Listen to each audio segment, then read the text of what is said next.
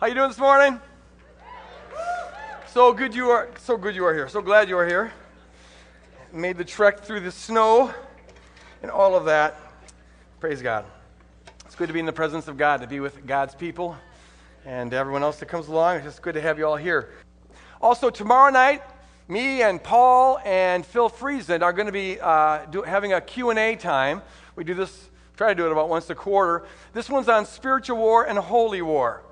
And part of what we're looking at is the rather remarkable difference between the Old Testament, which has a lot of war in it, and the New Testament, which forbids it. And so we're going to be looking at that issue. We'll each present a little paper or talk of some sort and then open it up for questions. So if you have questions about that, that's tomorrow night, 7 o'clock here in the auditorium. That's what we've been talking about the last 7 weeks. Revolutionary love, revolting beauty. Because the kingdom of God, we've seen, is just about being beautiful. Just be beautiful. Manifest the beauty of Christ's character that's revealed in Jesus Christ. And when we do that, we revolt against everything in our life and everything in the world that is inconsistent with that. Really everything that's ugly. What you just saw there on the video, and I apologize to our pod-ritioners who can't see it on the video, but what we did there is just review very briefly some of the stuff that the small groups have been doing in terms of outreach, impacting the world as we revolt against various isms in the culture. And they manifest, in doing that, they manifest the beauty of Christ's character. So it's been an interesting series. We've been going through the book of Luke as we've been doing this. Last week took a little break from it, and I'm going to take a break from it again this morning. I know that some of you are going to go through Luke withdrawal because of this, but try to deal with this. What I want to end this series this way. As we've been talking about revolting beauty, you could get the impression that the kingdom is a sort of one-size-fits-all deal. Like we're all supposed to look identical. We're supposed to look beautiful like Jesus Christ. And it's true that we are supposed to all manifest the same kind of beauty. The kingdom of God always does look like Jesus Christ in terms of the basic character. But what's also true, and what I want to end this series by emphasizing, is that the particular way each of us manifests that beauty is radically, radically unique. The truth is that each of us is a one-of-a-kind diamond that is called to put on display the light of God's glory in a distinct way. We are all prisms through which the light of God wants to shine. And the way I do it's going to be different from the way you do it, and the way you do it's going to be different from the way the person next to you does it. There's a radical uniqueness that each one of us has that we bring to the kingdom. To get at this and how important it is to unveil that uniqueness, I want to read from the book of Judges, one of my favorite episodes in the Old Testament. It involves a man named Gideon. A lot of you have heard of Gideon before. Gideon was a sort of weasel man. He wasn't the most courageous and wise person in the world, but God uses folks like that to become heroes. At this stage in Israel's history, the Midianites have taken over, and the Israelites are all hiding. And Gideon, being the kind of guy he is, he's in a wine press threshing wheat. Now, he's not out in the farm field threshing wheat because he's afraid of the Midianites. So he hides the wheat, and he's in a nice, secure place trying to make some food. That's what's going on here. And as he's in this wine press trying to make some food, the Lord shows up to him. It says the angel of the Lord, but that's just the Lord in angelic form. You see here later on, that's the Lord himself speaking to him. And the Lord says to him, "The Lord is with you, mighty warrior." Mighty warrior. Go in the strength. Apparently he's strong. Go in the strength you have and save Israel from the Midian's hand. Am I not with you? Now the weasel man says, "Pardon me, my lord. Wrong address, wrong guy. How can I save Israel? My clan is the weakest in Manasseh, and I'm the least in my family." The Lord answered, "I said, dude, I am with you. I am with you." Pray with me here just for a moment. Lord, use this message to set captives free, to break strongholds in our mind. If we're going to be revolutionaries, the first thing we got to revolt to is the garbage between our ears. And God, I just pray that you'd use this message to sear away all of them and to set us free to be the unique, beautiful diamonds you've created us to be in Jesus' name. Amen. Wrong guy, wrong address. Gideon, like so many heroes in the Bible, and like so many of us, he's got his excuses. Lord, look at wrong about warrior, wrong about strength. My family's the weakest family. I'm the weakest in my family. You're basically talking to the bottom of the food chain here. You got the wrong guy. I'm nice and safe and secure here in my little wine press, fearful of the Midianites, and I just want to stay here. But see, God sees something in Gideon. This is so typical. God sees something in Gideon that Gideon himself can't see. God calls him a warrior, and God is never wrong. Gideon, look, I got it. I know that your family's weak, your family's poor, your family's nothing, you're low on the social status, and you're the weakest of the weak. Got that? Yeah, I heard all that, but here's the deal. I'm going with you, and that trumps all your cards. That trumps all your excuses. And what I see is that when I'm with you, if you'll just listen to me on this one, when I'm with you, you are a warrior. When I'm with you, you are strong. You've got a unique role, a unique mission, a unique destiny, and it's nothing less than being used by me to save Israel from the hand of the Midianites. See, Gideon was caught in a common trap. It's the trap of the I can'ts, or the I shouldn'ts, or the I'm just a. I can't do this, Lord. I really shouldn't do this, Lord, because my clan is so small, and I'm just a nobody. I'm just a scared, weak guy hiding out here in the wine press. But God says, you revolt against that I can't, I shouldn't, I'm just a, and you step into the warrior I just called you. You step into the strength I just called you. Get out of this wine press and get on the field and start doing the kingdom work. Each of us, folks, each of us is our own kind of Gideon. We have a unique, utterly unique, radically unique role to play in the kingdom revolution.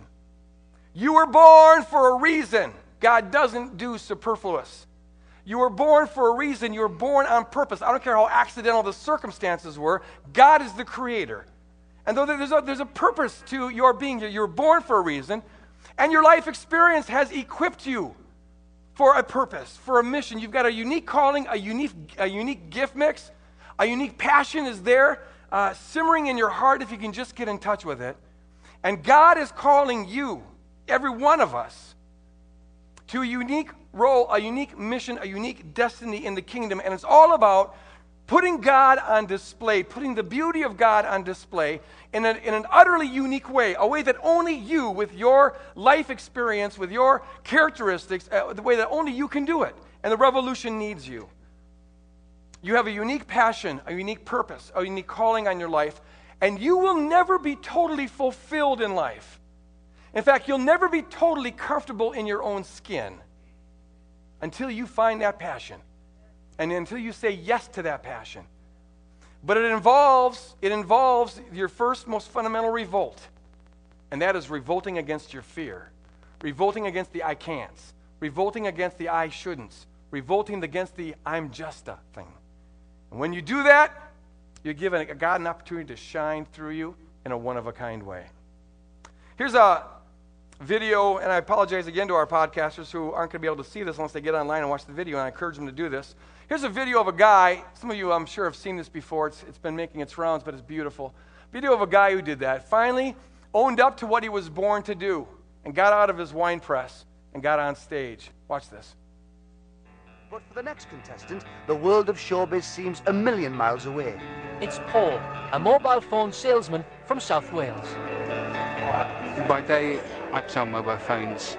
My dream is to spend my life doing what I feel that I was born to do. Paul, what are you here for today, Paul? To sing opera. I've always wanted to sing as a career.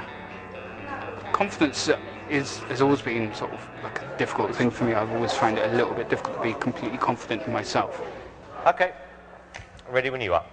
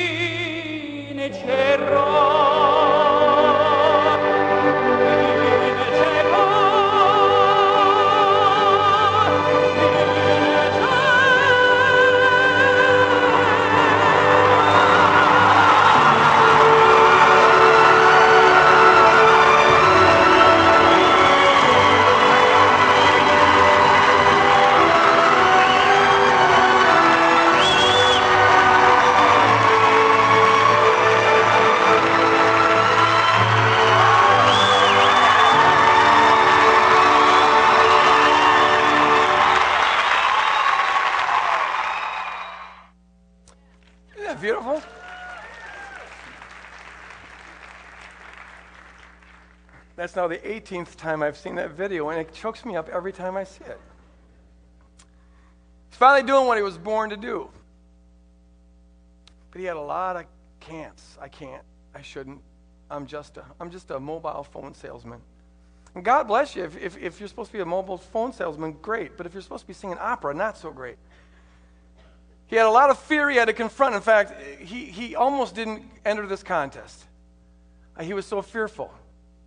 In fact, you can see at the beginning when he's standing up there, he's got this the look on his face is one of fear and like I'm going to fail and this is just not going to work out. He had a lot of things he had to confront. But the moment he opens his mouth, I just love the impact that makes. He opens his mouth, and he then puts God on display, the creator of all beautiful music, the creator of all beauty, and he displays an aspect of that beauty that otherwise would be suppressed behind a veil of lies, a veil of I can't, I shouldn't, and I'm not supposed to. He's doing what he's born to do, and when we do what we're born to do, we impact the world in different ways. All of us, I think, right now are impacted to some degree by that video. It hits you.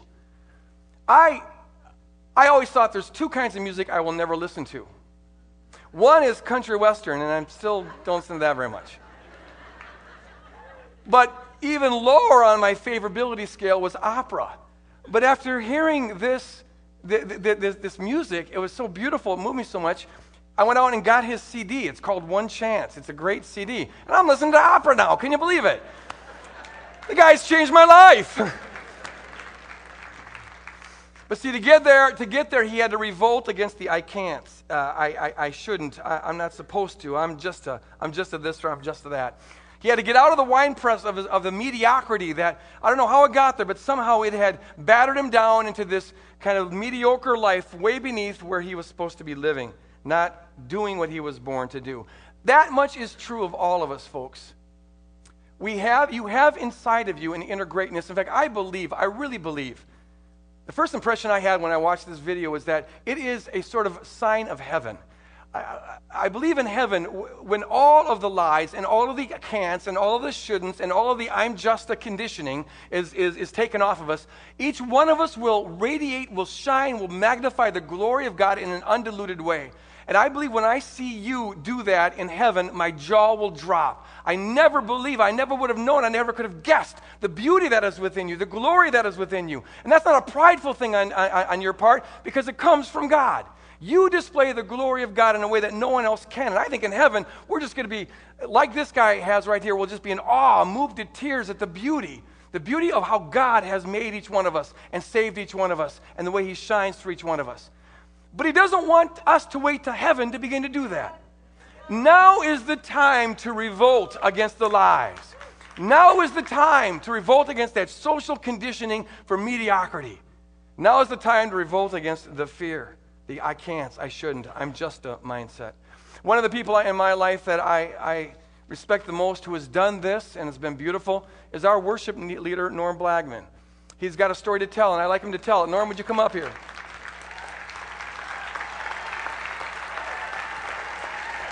Yes. That guy's name on the video was Paul Potts, and this is the Paul Potts of worship music right here. All right. I first met Norm in 1992. He sang a special at Woodland Hills Church back when it was first starting. We just figured out today that was 15 years ago. And we've gotten a lot better looking since then, and I'm really, happy about that. We also don't tell the truth as much. But when Norm sang this special, I immediately had an impression that he was supposed to be a worship leader, and I was hoping it would be a worship leader at Woodland Hills Church. But I just had this impression. And so I went up to Norm after the service, and I just planted a little bug in his ear. I said, Norm, have you ever considered being a worship leader? And your answer, as I recall, was? No way. No way. Now, there's a little history that I think kind of explains that, and so I'd like Norm to talk about this. Norm, talk to us a little bit. I want to get at the I can'ts and the I shouldn'ts and I'm just thinking that was maybe going on in your mind that was restricting you. When did you first learn that you could sing, and kind of what happened around that? Well, I started singing at the age of 10, and an elementary school music teacher kind of kind of noticed that I had an aptitude for singing, and he was creating a citywide choir, and wanted me to come and join that. Many of you probably know or don't know that I was raised in New York, in Yonkers, New York. It's just north of the Bronx. I say the Bronx because it's easy for folks to go, okay, yeah, Bronx, okay, I know that. But I was raised in a tenement building in the slums, in the ghetto, as they would say. And I have 2 other siblings. I have 2 sisters. I'm the oldest of 3, and we're all a year apart. And so I started singing with him, his encouragement and his guiding and leader. He was my mentor. He kind of led me and started me. What'd your friends think about you being a choir boy? Yeah, just the way you said that. It's like, wow. It's because I've heard you in previous services here. Choir boy. Choir boy. Supposed to be playing football, dude. That's right. That's exactly what the response was. What are you, some kind of girly person, or yeah? I won't say what they said to me, but you kind of girly doing that singing thing. That's not cool. Guys don't sing. It's just not the cool thing. Then, as you began to sing there, you got some recognition for that, right? Well, yeah. As I started singing and I got kind of immersed in this group, the unique thing about this group is that though I came from the hood, most of the kids, because being a music teacher, he had to kind of bounce around the city. He was generating a lot of kids from the suburbs. So most of the kids were white, and I was kind of one of the few dark-skinned people in the group. And so that really had a huge impact because my peers, who I grew up with, saw me as kind of a sellout. What are you doing going hanging out with them white folks? Now you think you're better than us. And so they used to call me Oreo. I was kind of black on the outside but white on the inside. And so I got teased that way. I got chased and gang beat up by many kids. Actually, I have a scar on my hand from being set afire. I was chased, pinned down. They doused me with a thing of turpentine and set me afire. And I burned my hand trying to keep the shirt away from my face. And so I had 2nd and 3rd degree burns on my left hand. And so was that just motivated by them kind of seeing you as thinking that they're trying to keep you in your place? Yeah, well, because what was happening was that because I was singing around town and all, my name was in the paper all the time, my picture was in the paper all the time, I was becoming visible, and it kind of was, kind of a jealousy thing. It was part of, if you're down with your people, you don't go out and sell out with them white people. So they saw you as like you're trying to make it in a white man's world, so you're a sellout. Exactly. And you think you're a superstar and you're better than us and whatever. Right. How about your father? How did he receive? Well, my father was an alcoholic who was a violent alcoholic, and my parents grew up during the time of Jim Crow, which was for those who know the civil rights struggle, that it was a time that America had 2 laws for whites, laws for blacks. And we were below second-class citizenship. We really weren't even considered human. And my father, growing up in that system, had very much a hatred of white people. So he doubly hated the fact that I was going off to do this singing thing with this white man with these white kids. And my mother, she took many of physical beatings to sneak me out of the house so that I could go sing, because she saw that I had a talent. And actually, I didn't mention these at the other services, but the school actually called her up to the elementary school to hear me sing because she worked 2 jobs.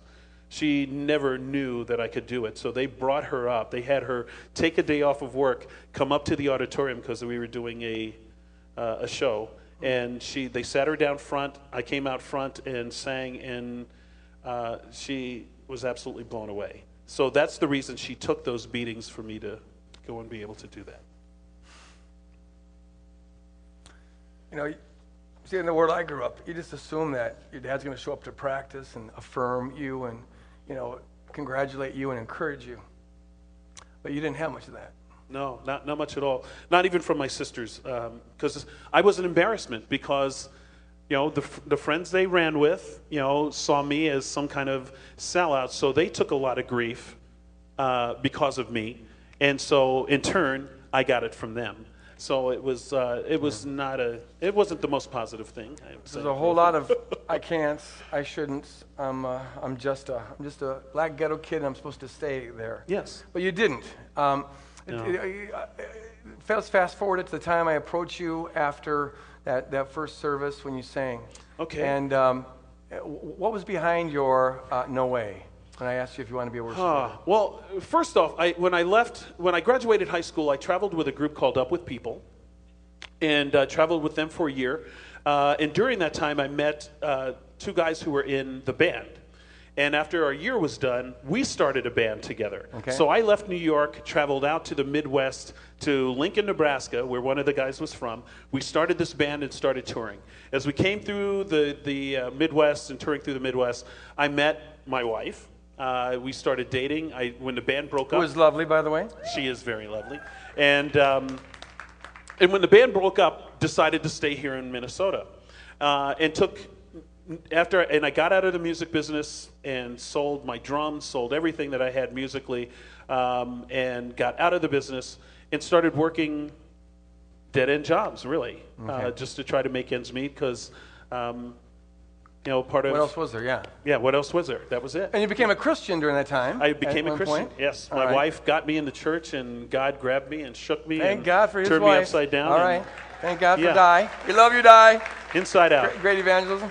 Okay, Yes. so, and that was like 2 years before I first met Actually, you? it was. Yeah, it was. Yeah, it was like the mid '80s is when I got saved, and and shortly after that is when I met you. Okay. And when you posed that question to me, I thought there was just no way Why? I would do that because. Coming out of the bar club scene and coming right out of high school into my education was the road. My experience was the road. I had no musical degree. I have no music degree that qualifies me to do what I'm doing. I have no seminary degree that qualifies me to do what I'm doing. So when you pose that to me, it's like, are you kidding? There's nothing that qualifies me for that. See, and here's what's crazy. This guy can hear a song, and he hears every part of the song. He hears it, and he memorizes it. It just sticks in his brain. And I've been with him when a song that he hasn't heard for 20 years comes on, and he starts doing each part of the song. It's just, he's got it's the equivalent of a photographic memory for hearing. You got an autographic mind or something. He's a musical genius, and yet, because he doesn't have a particular degree, he's not supposed to be leading worship, which is a lie. And especially at Search for the right word. And especially at a predominantly white church. Okay, now tell me about that. What was because that was, well, again, it was one of those things where, I really thought there was nothing that I had to offer to a fairly large-sized church that was predominantly white, and because, again, my upbringing was in R&B, jazz, funk, those kind of things that there's nothing that I would have that would be relevant. Like that. I'm wearing a Tower of Power shirt. Yeah. Dude. Oh wow! All right, Tower there you go. Power! Well, there you go. But see, again, in my viewpoint, that's. But there was also, wasn't there you had been burned by white folks quite a bit in your life. Yeah. So there's a little fear there. It's true. Yes, yes. I know a little of your history, Yes. and so there's some fear involved in that. Many times. Okay, so what changed? What did a reframe that finally empowered you to say yes? What was when we were talking and dialoguing through, the whole idea of. I didn't take no for an answer, by the way. He actually had me come up to Bethel when he was still teaching there. He sat me in the classroom, stuck in this video of Ron Canoli, and said, I want you to picture yourself doing this. Take him out of that and place yourself in there. Ron Canoli is a black worship leader. Yeah. And so I started watching this and it's like, oh, okay, yeah, that's cool. The musicianship, okay. Yeah, that would be kind of cool. And then as we continued to dialogue, the question that I will never ever forget as long as I live, you point blank looked at me and said, do you believe in God? Said, well, yeah. Well, how much do you trust and believe in this God? If you do, then you need to take a step of faith. I'm a preacher. Yeah. Which was... Sinner friend today. Yeah. Hallelujah. Which was the challenge that sent me off on this this introspective journey of how much do I really trust God. Okay. And after much prayer and trepidation and talking it over with Di, I decided, yes, I need to take this step of faith. Because if nothing else, it'll prove that, Lord, you are my God. And so I took that step and started at Woodland Hills. And yeah, it's Praise been God. an incredible journey. Amen. Yeah. Amen. Fantastic. Yeah. Amen. And you guys, the thing that I've learned greatly from this whole journey is the fact that when I started this, I was so scared. I was scared out of my wits because, though I've done this kind of stuff in bands before, the thing that was frightening to me was that, and I posed this to the Lord. I said, Lord, where are the musicians going to come from? Where are the singers going to come from? You want this multicultural kind of expression of worship. How is this going to happen? I can't do this. And he said, follow me, trust me. I will bring the singers. I will bring the musicians. I will bring everything you will need to do what it is I called you to do. And he has not let me down one moment in these 12 years. Amen. He has been faithful beyond imagination. That's the reason I stand up here each week and I shout and I scream. I exhort you guys to praise him because the journey I've had with God has been one that has been so faithful. It's the reason I encourage you guys so much to praise him because it's real and it's true. Amen. For me. Amen. Praise God. Appreciate this, brother. Love you, man.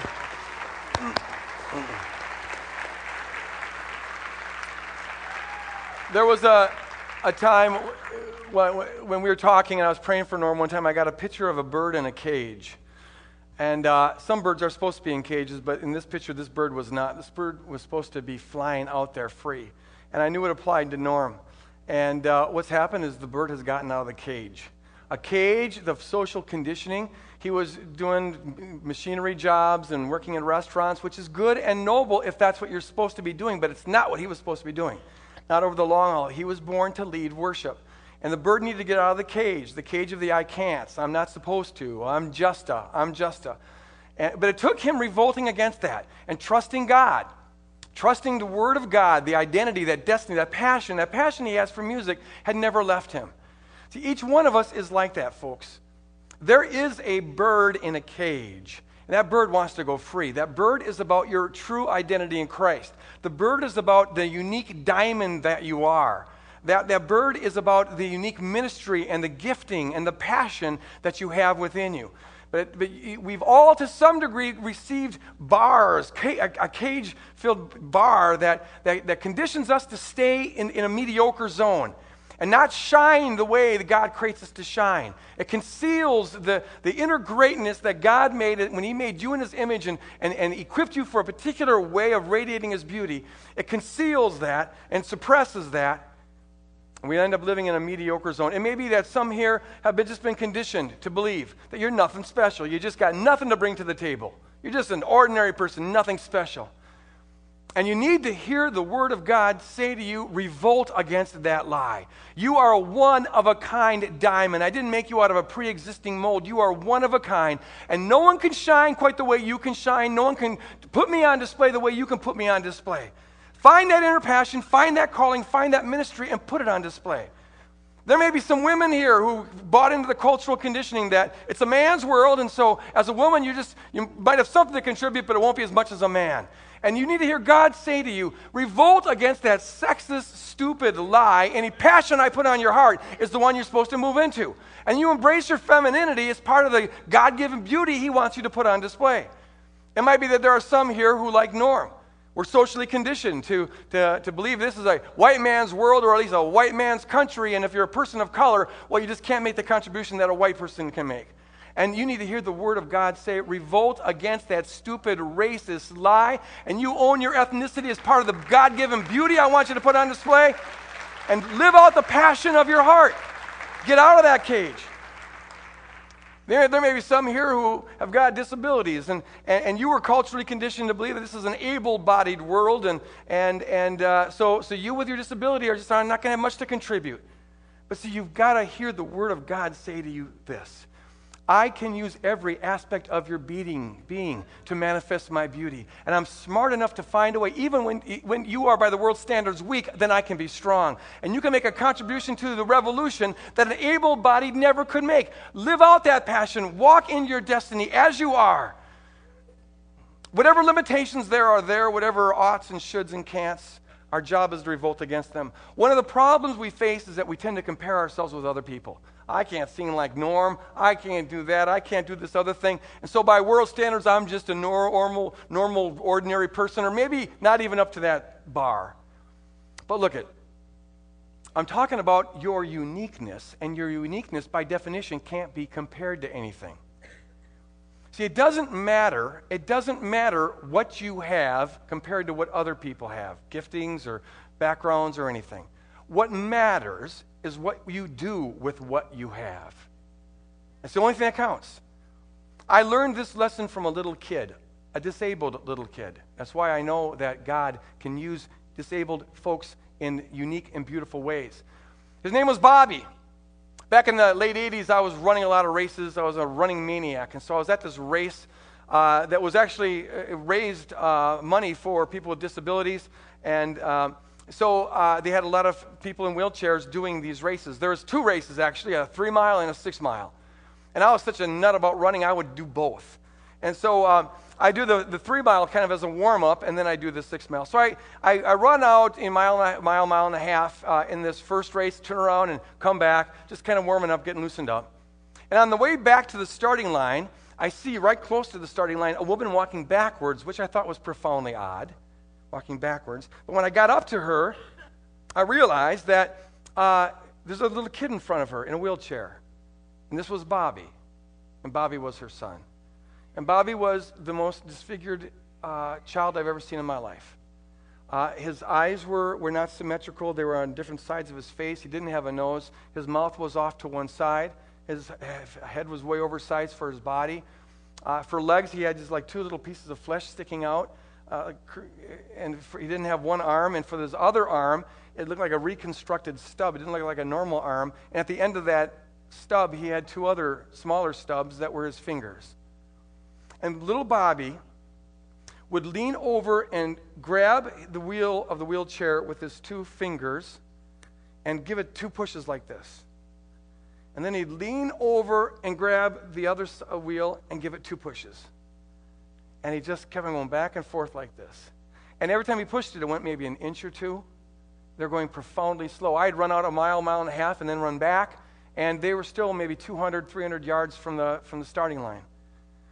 But I looked with amazement at this kid, and this kid had a face that it glowed.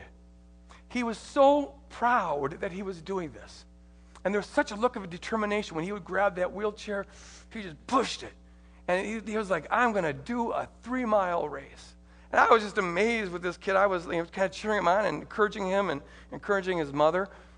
And as I was doing that, the winner of the 5K race came running by us. They're 300 yards into the race. This guy's already finishing it. He runs by us. And I thought to myself, who's the real champion here? Really? He's going to get the trophy. This winner's going to get the trophy, but they ought to have a special trophy for this kid. Because this kid is a champion. What he's doing is heroic. Now, I went on and did the 6-mile race, and afterwards was just hanging out with some folks, replenishing your fluids and talk. This is maybe 3, probably 4 hours after I had seen Bobby. And I was telling everyone about Bobby that I saw. And all of a sudden, I hear a person on this podium, say, I can see Bobby. And he's got these binoculars, and he's spotting Bobby. He was part of a support crew that was there for Bobby. And you look down the road, and sure enough, if rounding the corner, coming down the final 400 or 500 yards, then that mother isn't still walking backwards.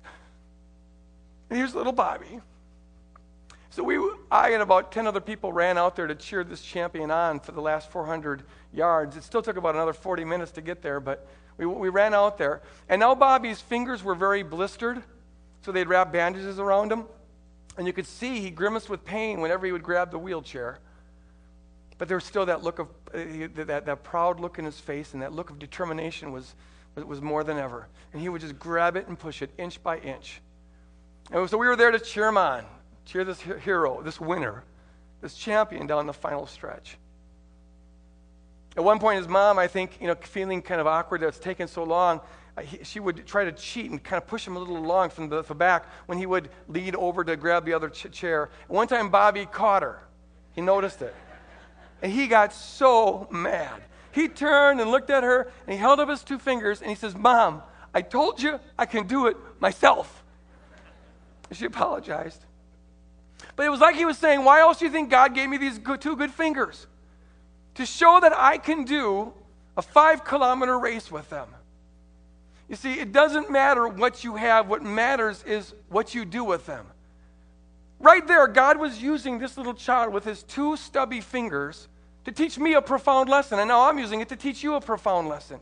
He shines with the glory of God in a way that only he can do.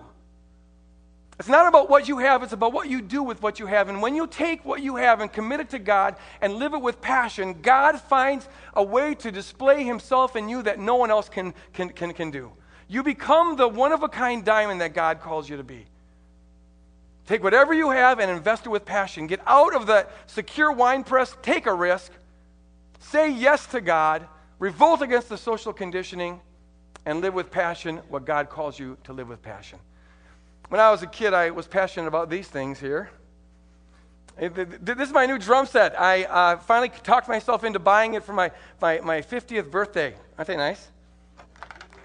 Yes. Okay, now here's the story. For 25 years, I played on junk, and I owed it to myself to finally get a good set. So here's the thing. When I was a kid, it's hard to believe, but I was hyperactive. I was hyperactive. And especially as a young kid in Catholic school, the nuns didn't appreciate that hyperactivity. As I've said several times, they didn't have a category for ADHD back in those days. Pre-Vatican, they just referred to you as a demon-possessed boy. So I got in a lot of trouble for being hyperactive. I was always in trouble, and I usually didn't know why. The thing was this. I found about the age of 9, right about the time Norm was learning that he could sing, I discovered drums. And this was the one place in my life where I could be hyperactive and it was appropriate. I could just go crazy on these things, and my parents had to limit how much time I was on them because I was driving everyone crazy. But drums became really my best friend. I could be myself on drums. And I thought for a while that's what I was born to do.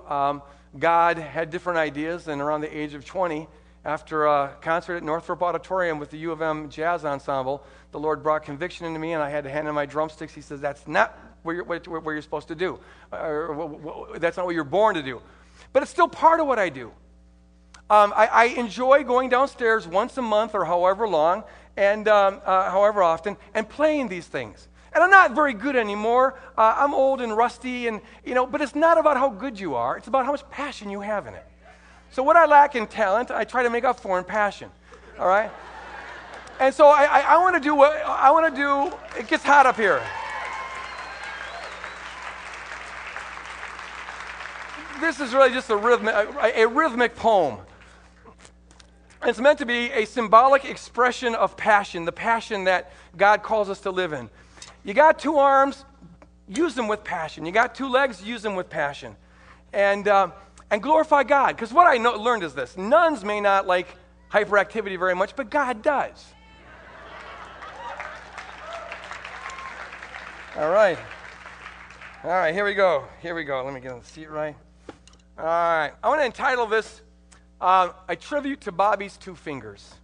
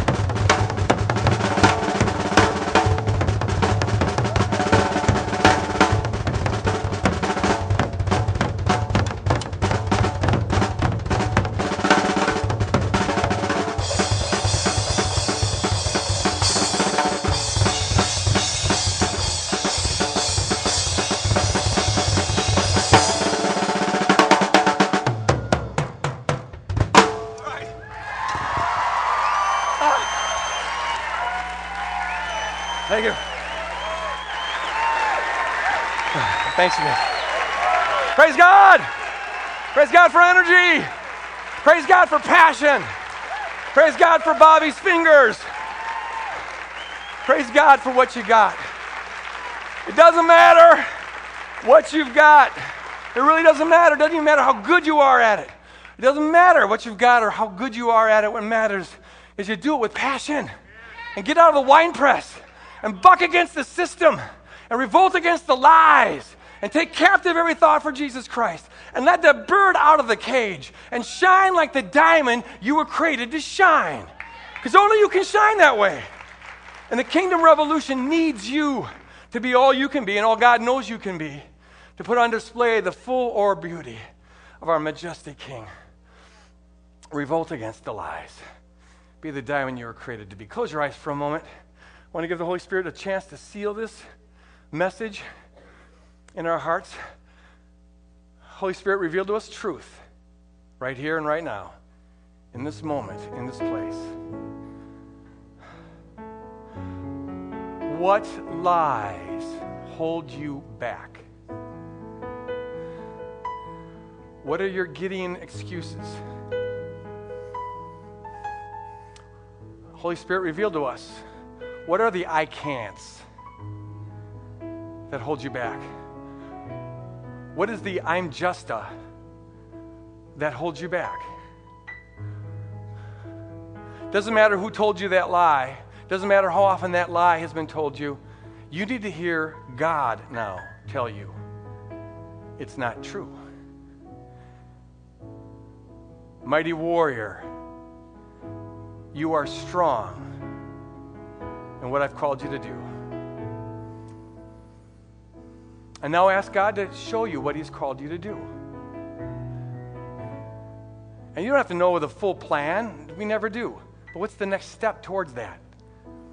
Revolt against the lies to put God's beauty on display. What are you going to passionately invest in? What is your calling? What is your ministry? What's your role in the revolution? Your particular role. We're all called to manifest the character of Jesus at all times and all places, but you've got a particular way of doing that. What is it? And what holds you back? Holy Spirit, reveal to us what we need to know. Give us the wisdom we need to have. And then empower us to be fully invested. To take this one chance that we've got in life. We've only got one shot. And to infuse it with everything that is within us. Even if it's only 2 fingers, that's more than enough for the Almighty God. Seal your word in our heart. In Jesus' name. Gideon's army said, amen. Praise God. God is so good. Amen. If you would like to receive prayer for any matter whatsoever, I encourage you to come forward right now, and the folks up here will have a prayer team. Come forward, prayer team, and they'd love to spend some time praying with you. If you don't know Jesus as your Lord and Savior, come forward right now, and these folks would love to explain to you what it is to surrender your life to Jesus. Love you guys.